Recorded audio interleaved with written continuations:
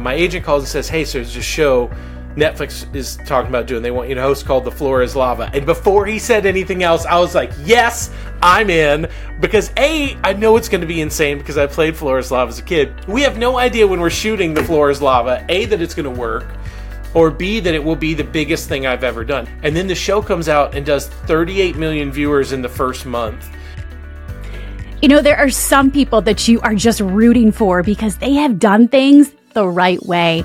And Rutledge Wood is one of those people. Hi, everybody, and welcome to the Paula Ferris Show. I'm your host, Paula Ferris, and whether you're watching on YouTube or you are listening, we are talking about it today. And I dare you not to smile during this entire conversation. Rutledge is the host of that very popular Netflix smash hit called The Floor is Lava. I'm sure that you binged it at some point during the pandemic or after the pandemic. And that's how I first learned about Rut. But then I learned that he does so much more. And what's really cool about his story, he wasn't born with a silver spoon in his mouth. And he has remembered every single person along the way that has helped him in his journey. And he says his big break came from Craigslist, of all places. But before we dive into this conversation, a reminder that I am giving away 3 $100 gift cards to Target. And all you have to do is subscribe to the Paula Ferris Show. Literally, that's it. If you want to be eligible, go to the show notes. I'm going to pick 3 winners by December 1st, so make sure you have entered to win. All right, you guys ready to jump into this conversation? And by the way, if you have a kid that loves Hot Wheels, this could legit be him or her in the future. Without further ado, here's our new friend, Rutledge Wood, talking about why he loves his minivan, being a girl dad, and as usual, he is answering your questions. Rutledge! Hi. Rutledge Wood! Welcome! Oh, this is so exciting. Thanks for having me. Okay, I'm so excited to get to know you a little bit more. So I know you obviously through my screen because my kids became obsessed with one of the shows that you host. You host many shows. It's called The Floor is Lava. Yes. But I also know you through a mutual friend, Terry Flanagan, a dear friend of mine. Oh, the sweetest. She is so sweet. And I can't wait for people to get to know you a little bit more. I mean, we see you all over. You have hosted so many shows. The Floor is Lava, Hyperdrive, American Barbecue Showdown on Netflix. You are a familiar face in the NBC family with the Olympics, NASCAR, IndyCar, Kentucky Derby. And then you just had this really cool show debut in May called Hot Wheels Ultimate Challenge. There's a theme here. Everything's kind of car related. There's a ton of it. Plus, I forgot, I used to do the show called Top Gear. Yes. That was on the History Channel, and a lot of people have seen me from that. So it's funny. For me, I'm one of those people that think all of these different connections that we have made and have really helped me do so many different things. But I always wanted to be a person that could go anywhere and do anything. Yes. So I've been very intentional about the stuff that I've done, and whether that was, Southern in Hungary was this cooking show I did with my friend Damaris Phillips that our friend Guy Fieri produced.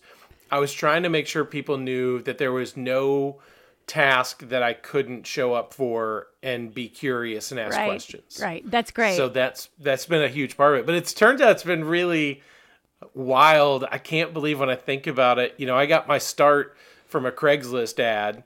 Stop it. From Craigslist? Yes. I went to school. Wait, I feel like we got to back up here because a lot of people don't even know what Craigslist is. Which is a shame. Craigslist, in a nutshell, was a website that when it came out was the most antiquated and old website the day it was brand new. Oh my God. It was almost like a directory, right? And you could find through there, you could find houses, cars, bicycles, jobs, dates, roommates, dates. It was missed connections. Wow. Missed connections used to be this great thing you could just read where it would be like, I was the person at Starbucks that ordered the blonde latte. You laughed. And that would be all it was, right? Yes. Like Craigslist, it had so many things that don't make any sense. It was a treasure. It really was. Yeah. I went to college at the University of Georgia for marketing, and I was pretty determined that I had 2 paths. I said, I'm going to go after TV, and I'm going to try to make that work because I think it's the best way I can make people smile. It's the most people I could make laugh at once. Or if that doesn't work, then I'm going to go back to school and I'll get my teaching certificate and I'll go be a teacher. And I think the right thing happened for sure. Okay. I love teachers. I have a ton of respect for them. It's certainly, as you know, it's a hard time to be a teacher. It is. It was tough before COVID. Now it's an impossibility. Yes. It is God's work. So, okay, so you got your break on Craigslist. Before we even get to that, though, you describe yourself as, a car geek. You're a car enthusiast. You love cars. Was that always the case? Like, when did this and how did this love of cars begin? It really started when I was a kid. My dad grew up on Route 66, just outside of Albuquerque, New Mexico, in a little town called Moriarty. And his dad had a little strip, and he was a hustler. Grandpa Bill was a smart guy. He had a building with 3 different doors, so it had 3 different numbers, but they all opened to the same room. So he had like a John Deere tractor dealer. He had a International Harvester. And then he had a Napa Auto Parts. But they were literally the same building. It was like a 3-door or 3-car garage, essentially. Yeah, think of it like that. Because I think back in the day, you weren't supposed to have all of these things in one spot. Okay. But they just were the same place. Okay. So they had a wrecker, too. And they would go out and get people's cars and work on them. And it was called Valley Motors. And so my dad, at like 10, 11, 12 years old, is buying and selling cars from people that come in there, cleaning them up and selling them. So he had always believed in the hustle, worked his butt off out there. So he got me into cars because it was something that we could look at and talk about and have this kind of commonality in it. But then my love for it really exceeded his. It's just always like that and truly playing with Hot Wheels when I was a kid. So it really, for me, all of that started when I was a kid. But I didn't grow up watching any racing. We didn't have cable, which is funny because I feel like my pop culture references were real strong for someone that didn't have cable, and they continue to be. But I knew that there was a race outside of Birmingham called Talladega a couple times a year. I knew what the Daytona 500 was. I knew what the Indy 500 was. So racing was kind of always around it. And then my grandparents got me a go-kart when I was like 9 or 10. And Amazing. I think the rest is kind of history from there. You grew up, appreciating the hustle and the grind and hard work. You weren't born with a silver spoon in your mouth. I mean, you really had to work your way to get to where you are today. Yeah. And my parents made the newspaper in 1980, the Birmingham News. It was like a young family buys dilapidated house to be in better school district. Like, this was unheard of at the time, what they were doing. So where was this? This was, they bought a house that was like 2 streets into Mountain Brook, which was this, and continues to be this incredibly affluent part of Birmingham. And when I was in elementary school, it was like the 7th wealthiest city in America because all of the old steel mill money was sort of just getting passed down. But we looked like the Clampetts. Like, I certainly didn't feel like everybody we were around. And then we moved to Atlanta when I was 15. So I kind of was lucky to sort of get this fresh start here in Peachtree City where we still live. But it was funny having that kind of time to be there and to see my parents work on this old house every weekend. I really think that that's where not only my love of old stuff and antiques really came from, but that kind of hard work and hustle. So I knew that if I was going to make it to be on TV, I knew it wasn't like there's not a direct path, right? Yeah. Ryan Seacrest is kind of the only person notably from Atlanta who had kind of found his way and jumped up in these different kind of abilities, but there's not a lot of those in Atlanta. So I knew once I finished school, I was going to have to really crank it up. Yeah, I mean, marketing. So it was either going to be a path to TV or you were going to be a teacher. Those are 2 kind of totally different paths. So how did this big break happen for you? And you have had quite a career, like I mentioned earlier, hosting so many shows on Netflix and NBC. And I don't think you've reached the pinnacle of it.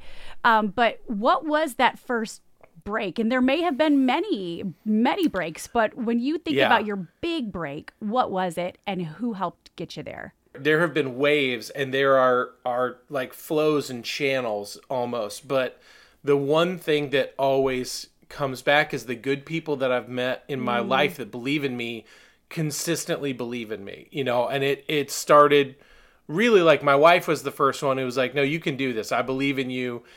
And we knew that we wanted to have kids and we wanted to stay near our parents. I knew that I didn't want to move to California and try to become an actor and try to make my way on TV that side because I was like, I I can't wait tables in between Sure. like things, and she was the breadwinner. I couldn't like pull her away from everything. So I'm on Craigslist every day, and I'd had sort of a series of like 8-month jobs. I worked for Hertz Rent-A-Car doing these like local rentals. I did that for 8 months, and then one day I was like, hey, I can't be here anymore. This is crushing my soul, and I gotta go. So they were like, oh, you're putting in your 2 weeks? I was like, no, I was just gonna get my keys. I was gonna go. I'm gone. So 2 days later, I show up at this radio station in Noonan, Georgia, where a guy named Uncle Rich is doing this radio show. Rachel's dad had done like a remote for his business, and this guy had been there. So I said, hey, can I watch you do your radio show? And he's like, yeah, come by. So I was there at like 5:30 in the morning. And then the next day I came again, and I just kept showing up every day, and I would watch him. And so they noticed that I would like take out the trash because no one was really doing anything. And they're like, do you want a job? I was like, sure. So I start working there, and then another 2 weeks later, they're like, do you want a full-time job? And I'm already there like 80 hours a week getting paid for like 10 or something. So it was like one hustle after another, right? And you said you were like newly married at the time, right? Yes, we'd been married like a year and a half probably. Okay. So I met this incredible woman named Yvonne Monet, who was a DJ in Atlanta, and she had gone to Houston and done really well. And so she was coming back and opening up. It was going to be a club and a restaurant in downtown Noonan. Right. And she really taught me how to like work a microphone and a crowd together. She knew I loved karaoke, so I was hosting karaoke there every week. We just had so much fun. So I'm on Craigslist every day, and I find this job link, and it basically was a national motorsports marketing position, but it didn't say what the motorsport was. It didn't say exactly what it was, other than you needed to be an on-site marketing rep and an MC. Well, because of how Yvonne taught me how to really like work the crowd and what was going on there, I knew I could do that part. And then on the marketing side, like, yeah, I got that. So turns out it was for the Speed Channel. And 3 weeks later, I'm at the Daytona 500, and I hit the ground running. Yeah, it's so crazy because I have no idea what any of this stuff is, right? And loving cars, it was really easy to love the sport. I just jumped in with both feet.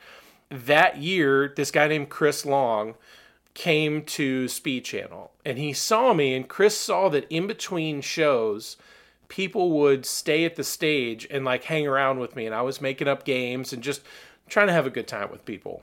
I'm not saying I forced his hand, but Chris always believed in me, and You were persistent. Quit. You were persistent. Yeah. I quit that job. Now, keep in mind that job I was maybe making, I think it was somewhere between $23,000 and $27,000 that year.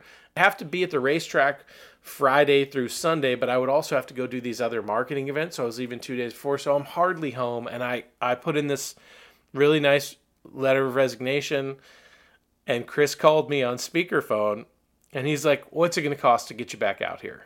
Because keep in mind, this job, I'm like bringing everyone out to the stage. So I'm definitely like let's get ready because here comes Steve Burns. Yes, and you're here's the Dale warm-up Earnhardt guy. Jr. You're the warm-up I'm like guy. Yep. the t-shirt tosser, right? Having a great time.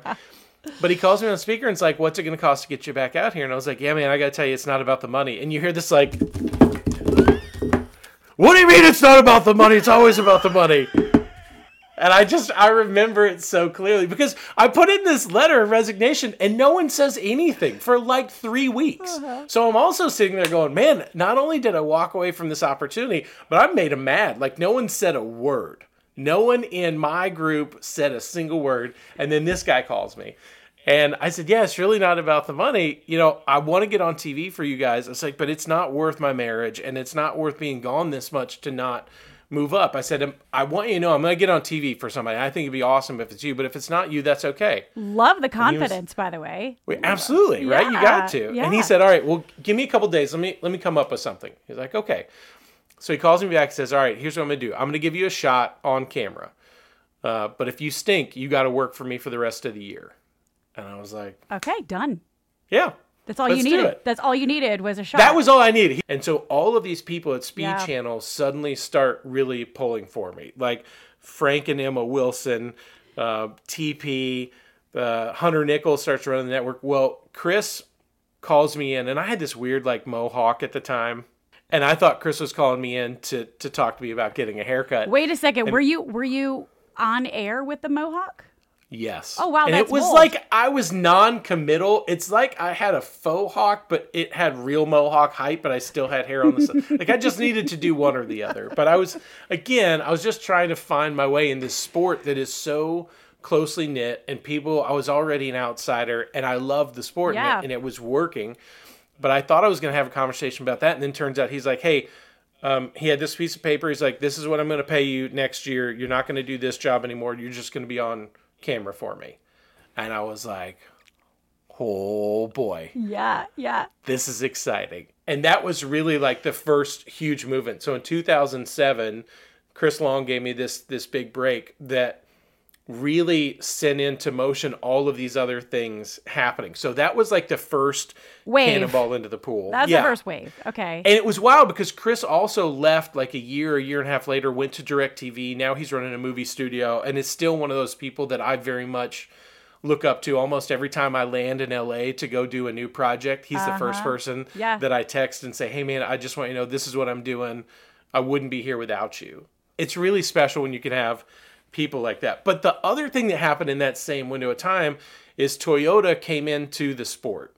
Being this kind of deeply rooted Southern sport, and the big three were there, right? Dodge, Ford, and Chevy. Toyota comes in, and I've always been a big Toyota guy, right? Because you could afford to insure them, work on them, drive them. Like, I've always been a Toyota guy.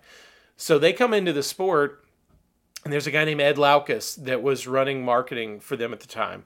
They had this thing where they were letting fans like come up with the sponsors and like make their own paint schemes and stuff for the car. And Ed said to Speed, this guy makes everything not feel like a commercial. We want him with all of our stuff. Everything you do, put him on. So this is the Toyota contact telling them we want the guy with the mohawk, right? Yep. Or and I whatever. had sort of started to level the hair out a touch at that point, right? Now, keep in mind, this is coming from like, at our wedding day, I had frosted tips. So, I mean, it's been gradually better, but it was never great. Yes. So, you know, because of that and that belief, not only did that help me the whole time that I was with Fox until 2015, but when I moved to NBC, you know, that support from Toyota grew not only with Ed, but people like Les Unger, Paul Doschel, and now Jack Hollis, who's the greatest probably mentor and friend that I have in that arena, in that world, and just one of the greatest people I know. You know, their support goes with me everywhere because that's one of those things, you know, I didn't understand how a corporate entity like that believing in me as a person and helping me show how their brand works and lives could play such a vital role, but it absolutely does, right? And it's a lot of people think, oh, it's just, you know, right place, right time. It's not really like what you do, it's who you know. For you, it was who you knew, it was being in the right place, but it was also putting in the hard work and the hustle and showing them and telling them what you wanted. What advice do you have for someone out there that's looking for their big break and can't seem to really cash in on it, can't seem to find it? For me, it was the right place and the right time was every single day that I showed up to work hard, that I was at Speed Channel. Every person that I met along the way knew that I was there genuinely and I was going to work hard. And so I would help the audio guys run a cable, or I would ask the people on stage, hey, does this, if we're set up here, is this going to mess up your shot? So suddenly you build trust in all of these people. So along the way, all of those people wanted me to succeed and excel. There was an amazing guy named Steve Burns that was at Speed Channel when I started, and every day I would go in early and I would ask Steve questions. And we lost Steve to cancer a handful of years ago, but Steve made a really great point. He said, no one else is you. So no one can do what you do, and no one's going to bring the same energy and take. So you have to be confident in that and your abilities. He said, but you also have to do the work. So one of those things that's funny, and I think you know because we got to meet and I got to see you at a track, my job is not to look like I've paid attention. My job is to tell people what it's like and give them the feeling and the purpose of why you should come to a race and why you should pull for this person. But turns out I've been paying attention to everything the whole time. And so I can also give you some pretty accurate descriptions of the stuff that's going on. But sometimes I think people get caught in that sort of narrow scope. And you saw it too. There's a million people that would love to have been on Good Morning America. And there's a ton of them that have the talent, but they weren't you. And they weren't taking your approach to every single day. And I think at the core of it, you try to combine what it is that you want to do, but know that nothing's going to come to you. So you have to go after all of it. And I've learned a lot of lessons, like, the notion that I've put really well thought emails out to people that I thought would be great to ask questions to. And all I got was, so what's your question? And I go, okay, that's not an attack on me or them. I need to think about, if I was this person, how do I get this information down smaller? And so I said, okay, how did you pick this as a path, or why did you choose this pivot? I love what you just said, and then we're going to try to move into Floor is Lava and then some lightning questions. But you said you're very relational, I can tell. Like, you've kept in touch. You remember people's names. They feel seen and heard. But you said they learn to trust you, and I think that's a big deal. As a leader, trying to establish yourself. But if you can earn people's trust by respecting them, no matter if they're the janitor or if they're the CEO, I think that goes a long way. Okay, so real quick, like 10 minutes ago, you said karaoke is your jam. Just tell me what your go-to karaoke song. Miss Jackson, without using the screen at all. Sorry, Miss Jackson. Oh, yep. Okay, I love it. Okay, real flex. A lot of people, if they didn't already know you, you became a familiar face during COVID because of that popular show on Netflix, The Floor is Lava. That's really my first real foray with Rutledge. And tell me, how did that big break happen? So you've kind of been like entrenched yourself in the world of sports, but now you're opening yourself up to as a show host, on a popular streaming network. So how did The Floor is Lava happen? Here's what's weird. It happened because of what happened at Speed. All of these things stacked together. John Schneider from the Dukes of Hazzard shows up to Atlanta Motor Speedway, I think the same weekend that I met my dear friend Chuck Flanagan, who becomes one of my best friends in life, and his wife Terry is amazing. The whole time, I only refer to him as Bo Duke. I never call him John. And a race fan loads this onto YouTube illegally. A producer, a guy named John Hessling, is sitting in the UK watching everybody who's been on TV for cars in like the last 10 years and says, this guy's funny. I end up meeting him and a guy named Scott Messick, and they choose me to be on Top Gear. At Top Gear, one of our BBC executives is this great guy named Nat Gruey. So we do this show for 7 years, 72 episodes. We go all over the world. It was at History Channel. It was a great time. It only didn't keep going because the original guys that started got fired. They got in trouble. BBC got lost. It didn't have anything to do with us. So fast forward, I meet with these producers. I'm doing the Hot Rod Power Tour with Chuck one year, and I stopped to have a call, and this call is about a TV show called Hyperdrive. And it sounds like all of the things I would do with my Hot Wheels when I was a kid, but in my imagination. And I told them, if anyone ever gives you enough money to do this, I'd love to be a part of it. I don't think anyone's going to give you enough money. Yeah. Because, sometimes you hear ideas and then you see it and you're like, wow, that was really close, guys. Almost nailed it. But it turns out it goes to Netflix, and they pick up the show, and Nat Gruey, who had been our executive at the BBC, is at Netflix. And he's like, this guy's the guy.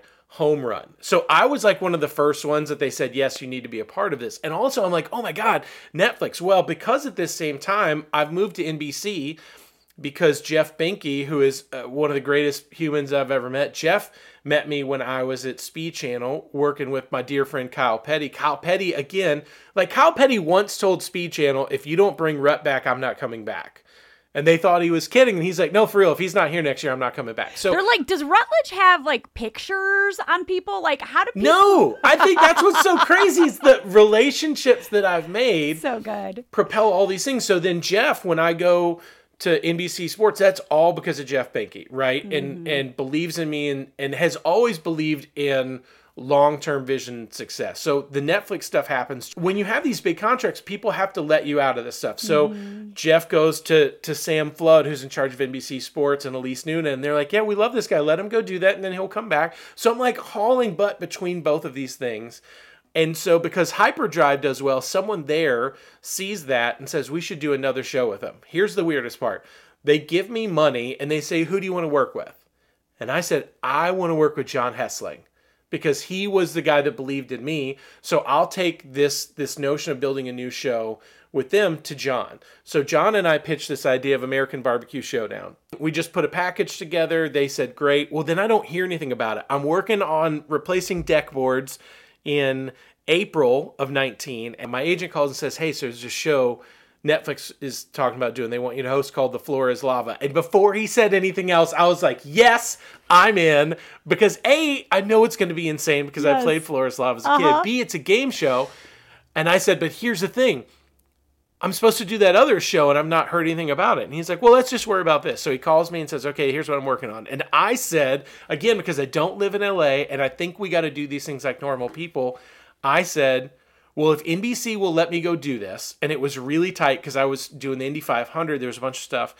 If they'll let me do this, tell them I'll do The Floor is Lava, but we have to package it with the other one, and they've got to go into production on the other one. And he's like, are you trying to bundle this? This isn't American Pickers. I was like, I hear you, but what do I have to lose? Like, this is still me. Yes. So yeah, go do it. And so he's like, man, this is not how TV works. I was like, well, what do we got to lose? Yep. So he calls back half an hour later. He's like, all right, they went for it. So you leave like next week or whatever it was. We have no idea when we're shooting The Floor is Lava, A, that it's going to work, or B, that it will be the biggest thing I've ever done. Now, keep in mind, NBC sending me to the Olympics, the Kentucky Derby, all of the biggest stuff NBC sends me to. And then the show comes out and does 38 million viewers in the first month. Because you got families. You attracted everyone's kids. Home. I know. With kids, and it's fun and fun-spirited. Now, we did have to make some changes because, as you saw, you kind of couldn't tell that everyone still lived after the first season because they just disappeared. That's what my son wanted to know. I said, I'm talking to Rutledge tomorrow. What do you want to know? He's like, where do they go when they fall into the lava? Because it looks like they just disappear. Do you want me to tell you? Yeah, tell us. I don't know. Because my whole job, Paula, my whole job is to tell people don't fall in. I don't know. Don't do it. Don't fall in. What is the lava, by the way? Like, what is it? It's lava. It's magic lava. Otherwise, we could, like, people are like, it's water. I was like, we'd have to call the show The Floor is Water. No, it's a magic lava. I bought it on Craigslist when it was still a thing. Stop it. Yeah, it's pretty water. magical. It's water, isn't it? With maybe like a little slime in it. It's not. Okay. So the fun thing is all of these different things happen. And because of the success of those things, we did 3 seasons of that. Then people like Mark Lazarus, who have always been in my corner at NBC, and Elise, when they hear about opportunities, they throw my name out. So NBC starts doing this show with Hot Wheels. And I was in line to be a judge, right? They were going to get some gigantic names. And the whole time I feel like this is like my calling, because that quilt right there was on my bed when I was a kid. My parents are at that age. Are you in your bedroom right now, by the way? No. I'm just in the front room of the house where I do stuff. So yeah, you have a quilt behind you. If people can't see, if they're listening. Also, it looks like you're in like a Dr. Evil chair right now. It's got like, but there's grandma quilt? There's a grandma quilt behind you, and then there's a quilt on the bed behind you. I had so many questions. Thank you. There's a lot going on. There's a it's lot just hiding going stuff. That quilt was on my bed when I was a kid, and those blocks, I would play with Hot Wheels on there, and that's how I would like kind of line everything up. My parents are at that age where they're giving me stuff that they found in their house. Like there's also a portrait of me at about 4 years old wearing a frog jumper. I don't know why I have that, but it's here. Yeah, so they think that I might be a good judge for this show. Good.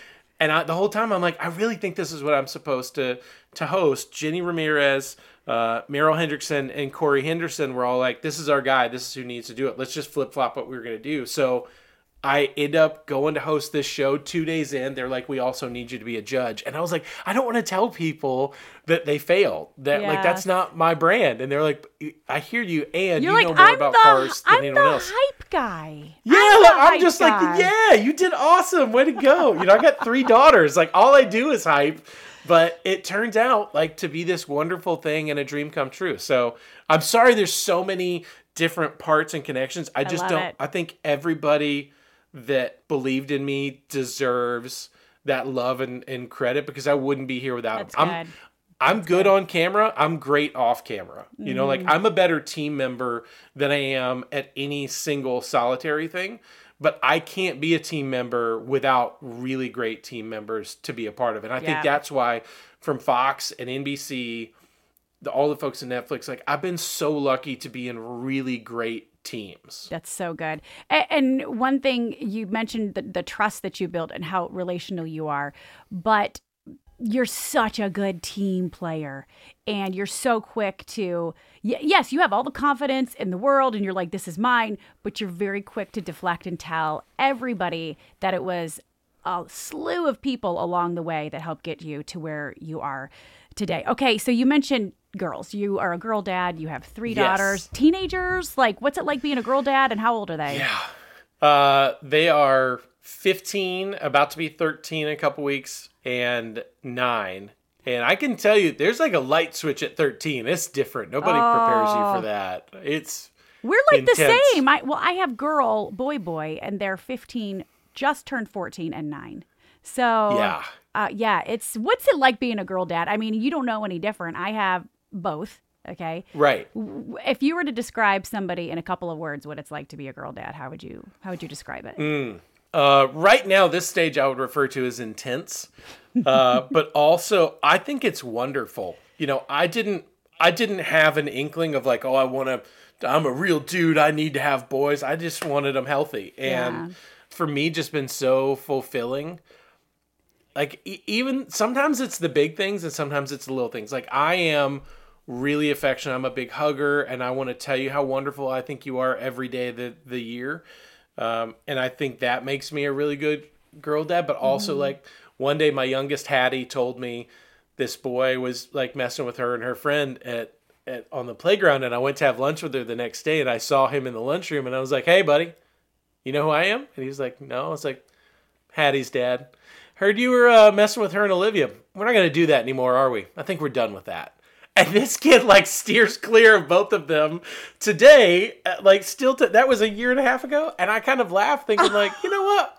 We kind of need that stuff too. Like sometimes it's really helpful to be the boundary setter, but I also like, I'm the fun one. And you know, I have to sometimes be the tough guy too. And I don't want to do that. But also like, I was clear at a younger age. Like, look, I'll walk y'all out of there. I got no issues. Yep. Like you won't find me embarrassed that I need to be a parent. Yep. So we should like mark that off. But it's different now. You have to find new ways to connect and try to get around it. And I saw something you probably did too. It was like take the moments like if you can get in their room to sit on their bed, stay until they make you leave. Yep. Take them their favorite snacks and meet them where they're at and don't try to solve their problems. The best question someone gave me advice about, they said, ask this question of your teen or your kid in general, if they're a tween, say, how can I best support you right now? And they'll tell you literally everything you need to know.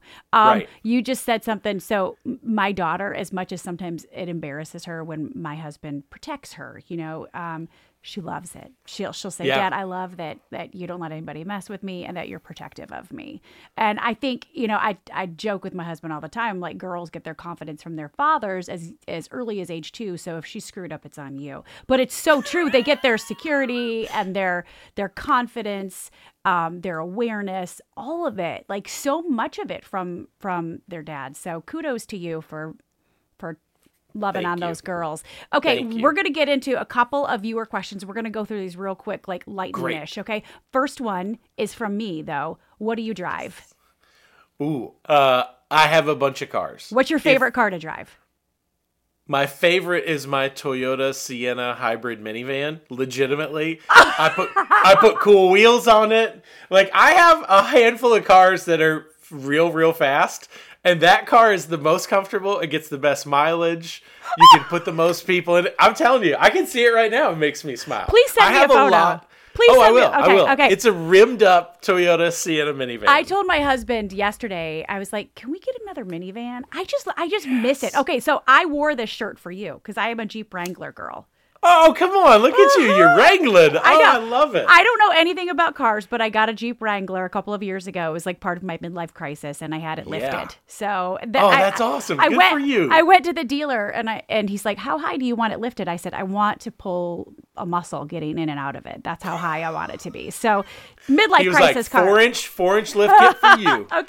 Okay. But please, I'm going to hold you to it. Everybody's going to want to see a picture of your Sienna minivan. Absolutely. All right. I have 3 or 4 station wagons. So Just so we're clear, like it's a real problem. Like the kind where, like, I grew up with a station wagon, and like no seat belts in the very, very back. You know, and it had a window that could go down. The third row that looks backwards. Yeah, you look backwards. Yeah. And it had a window that could go up and down, like a power control window. Yeah, you were in a cool car. Yeah. I have a 96 Buick Roadmaster station wagon, which is the last of the great station wagons. I have a 95 Mercedes-Benz E320. Both of those have the rear-facing ones. And then I have this crazy car from Japan that's right-hand drive. It does not have a third row in the back, but it should. So these are legitimate viewer questions. Okay, great. The Real Estate Joe says, and we're going to go through this quick. I love Joe. Does he really like plaid interiors in cars?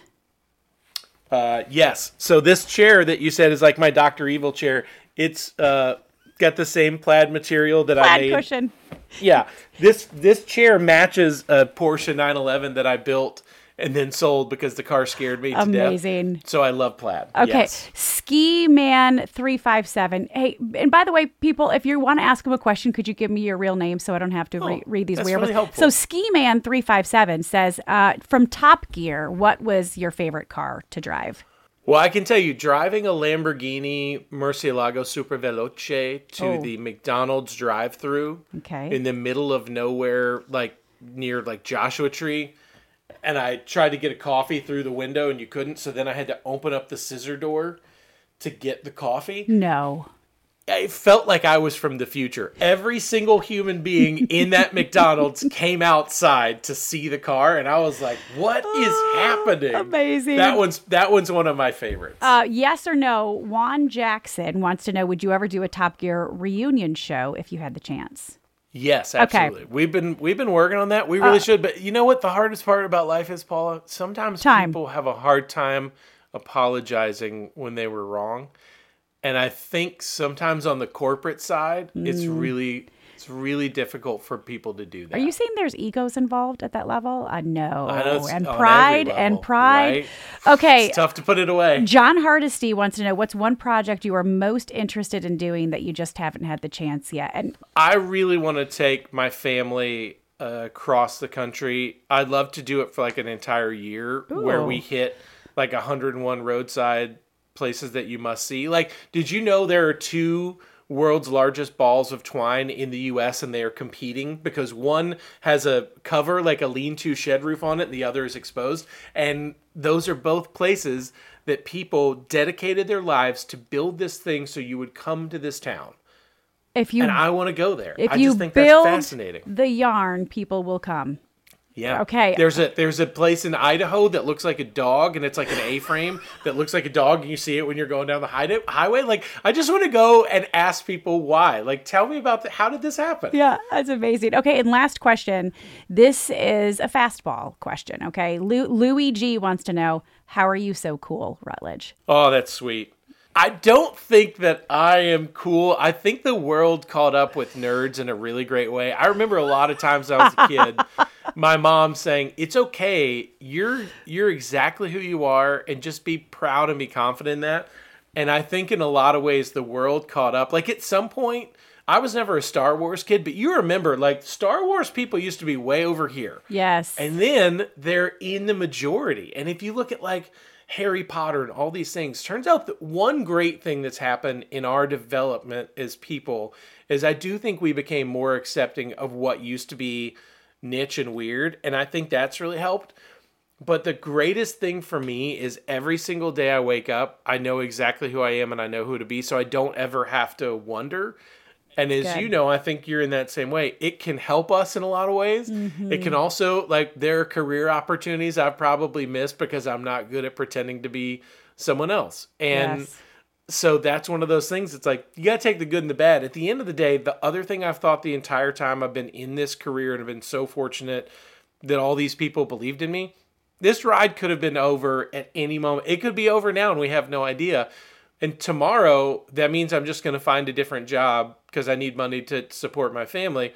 But it won't change who I am. Just because this is what I've done, that's not who I am. This is who I am. So I think always remembering, your why and what we're doing, it boy, I tell you what, it helps a huge amount. I'm still, like, even when I was at Hertz and I didn't like that job, I was still winning sales awards, despite that I was like, I am starting to not like people. I don't think I should do this anymore. My work ethic is still the same. So even if you see me, picking up trash or being a professional pressure washer, I'm going to have a great day. Yeah, you will. Well, keep spreading that joy, Rutledge. It has been an absolute pleasure to be in conversation and talk about it with you. Hey, thanks so much for having me. What a treat. I'm sorry I went on way long. That's my fault, y'all. It's okay. We both love to talk. I told you guys he was so much fun. It was going to be impossible for you not to smile during that conversation. And by the way, it is not lost on me that 2 of our last 3 guests credit Craigslist for their big break. Rutledge Wood and then Jenna Kutcher a couple weeks ago says it all started for her by buying a $300 camera off of Craigslist. Pretty funny, right? Hey, are you getting my personal newsletter? It goes out every 2 weeks. It's free. It is insider content, fun giveaways, and content to help you live your best life as we walk alongside of one another in this thing we call life. But encouragement for you, you can sign up at paulaferrisofficial.com. Again, that's paulaferrisofficial.com, and it goes out every 2 weeks. All right, friends, as we close out 2023. The final episode coming up in a couple of weeks, the end of December, is going to be a conversation between my husband, John, and I. But what do you want to hear? You are going to steer this conversation. Yes, John and I are going to talk about our highs, lows, and some really funny moments from 2023. But we want to know what you're in the thick of. We're going to talk about that. We want to know what questions you have for us and what questions you have about life in general. We are going to be talking about it. Just reach out to me on Instagram at Paula Ferris. Shoot us your ideas, your questions. Tell us what you're in the thick of, and we can't wait to talk about it. All right, friends, thank you for joining me in this episode. And as usual, I'll see you next week as we talk about it. Oh, one more thing. Is this still on? Yeah, it is. If you're watching on YouTube right now, hit that subscription button, or wherever you're listening, make sure you subscribe so that you don't miss a beat, and invite your friends. Let's spread the word and let's talk about it.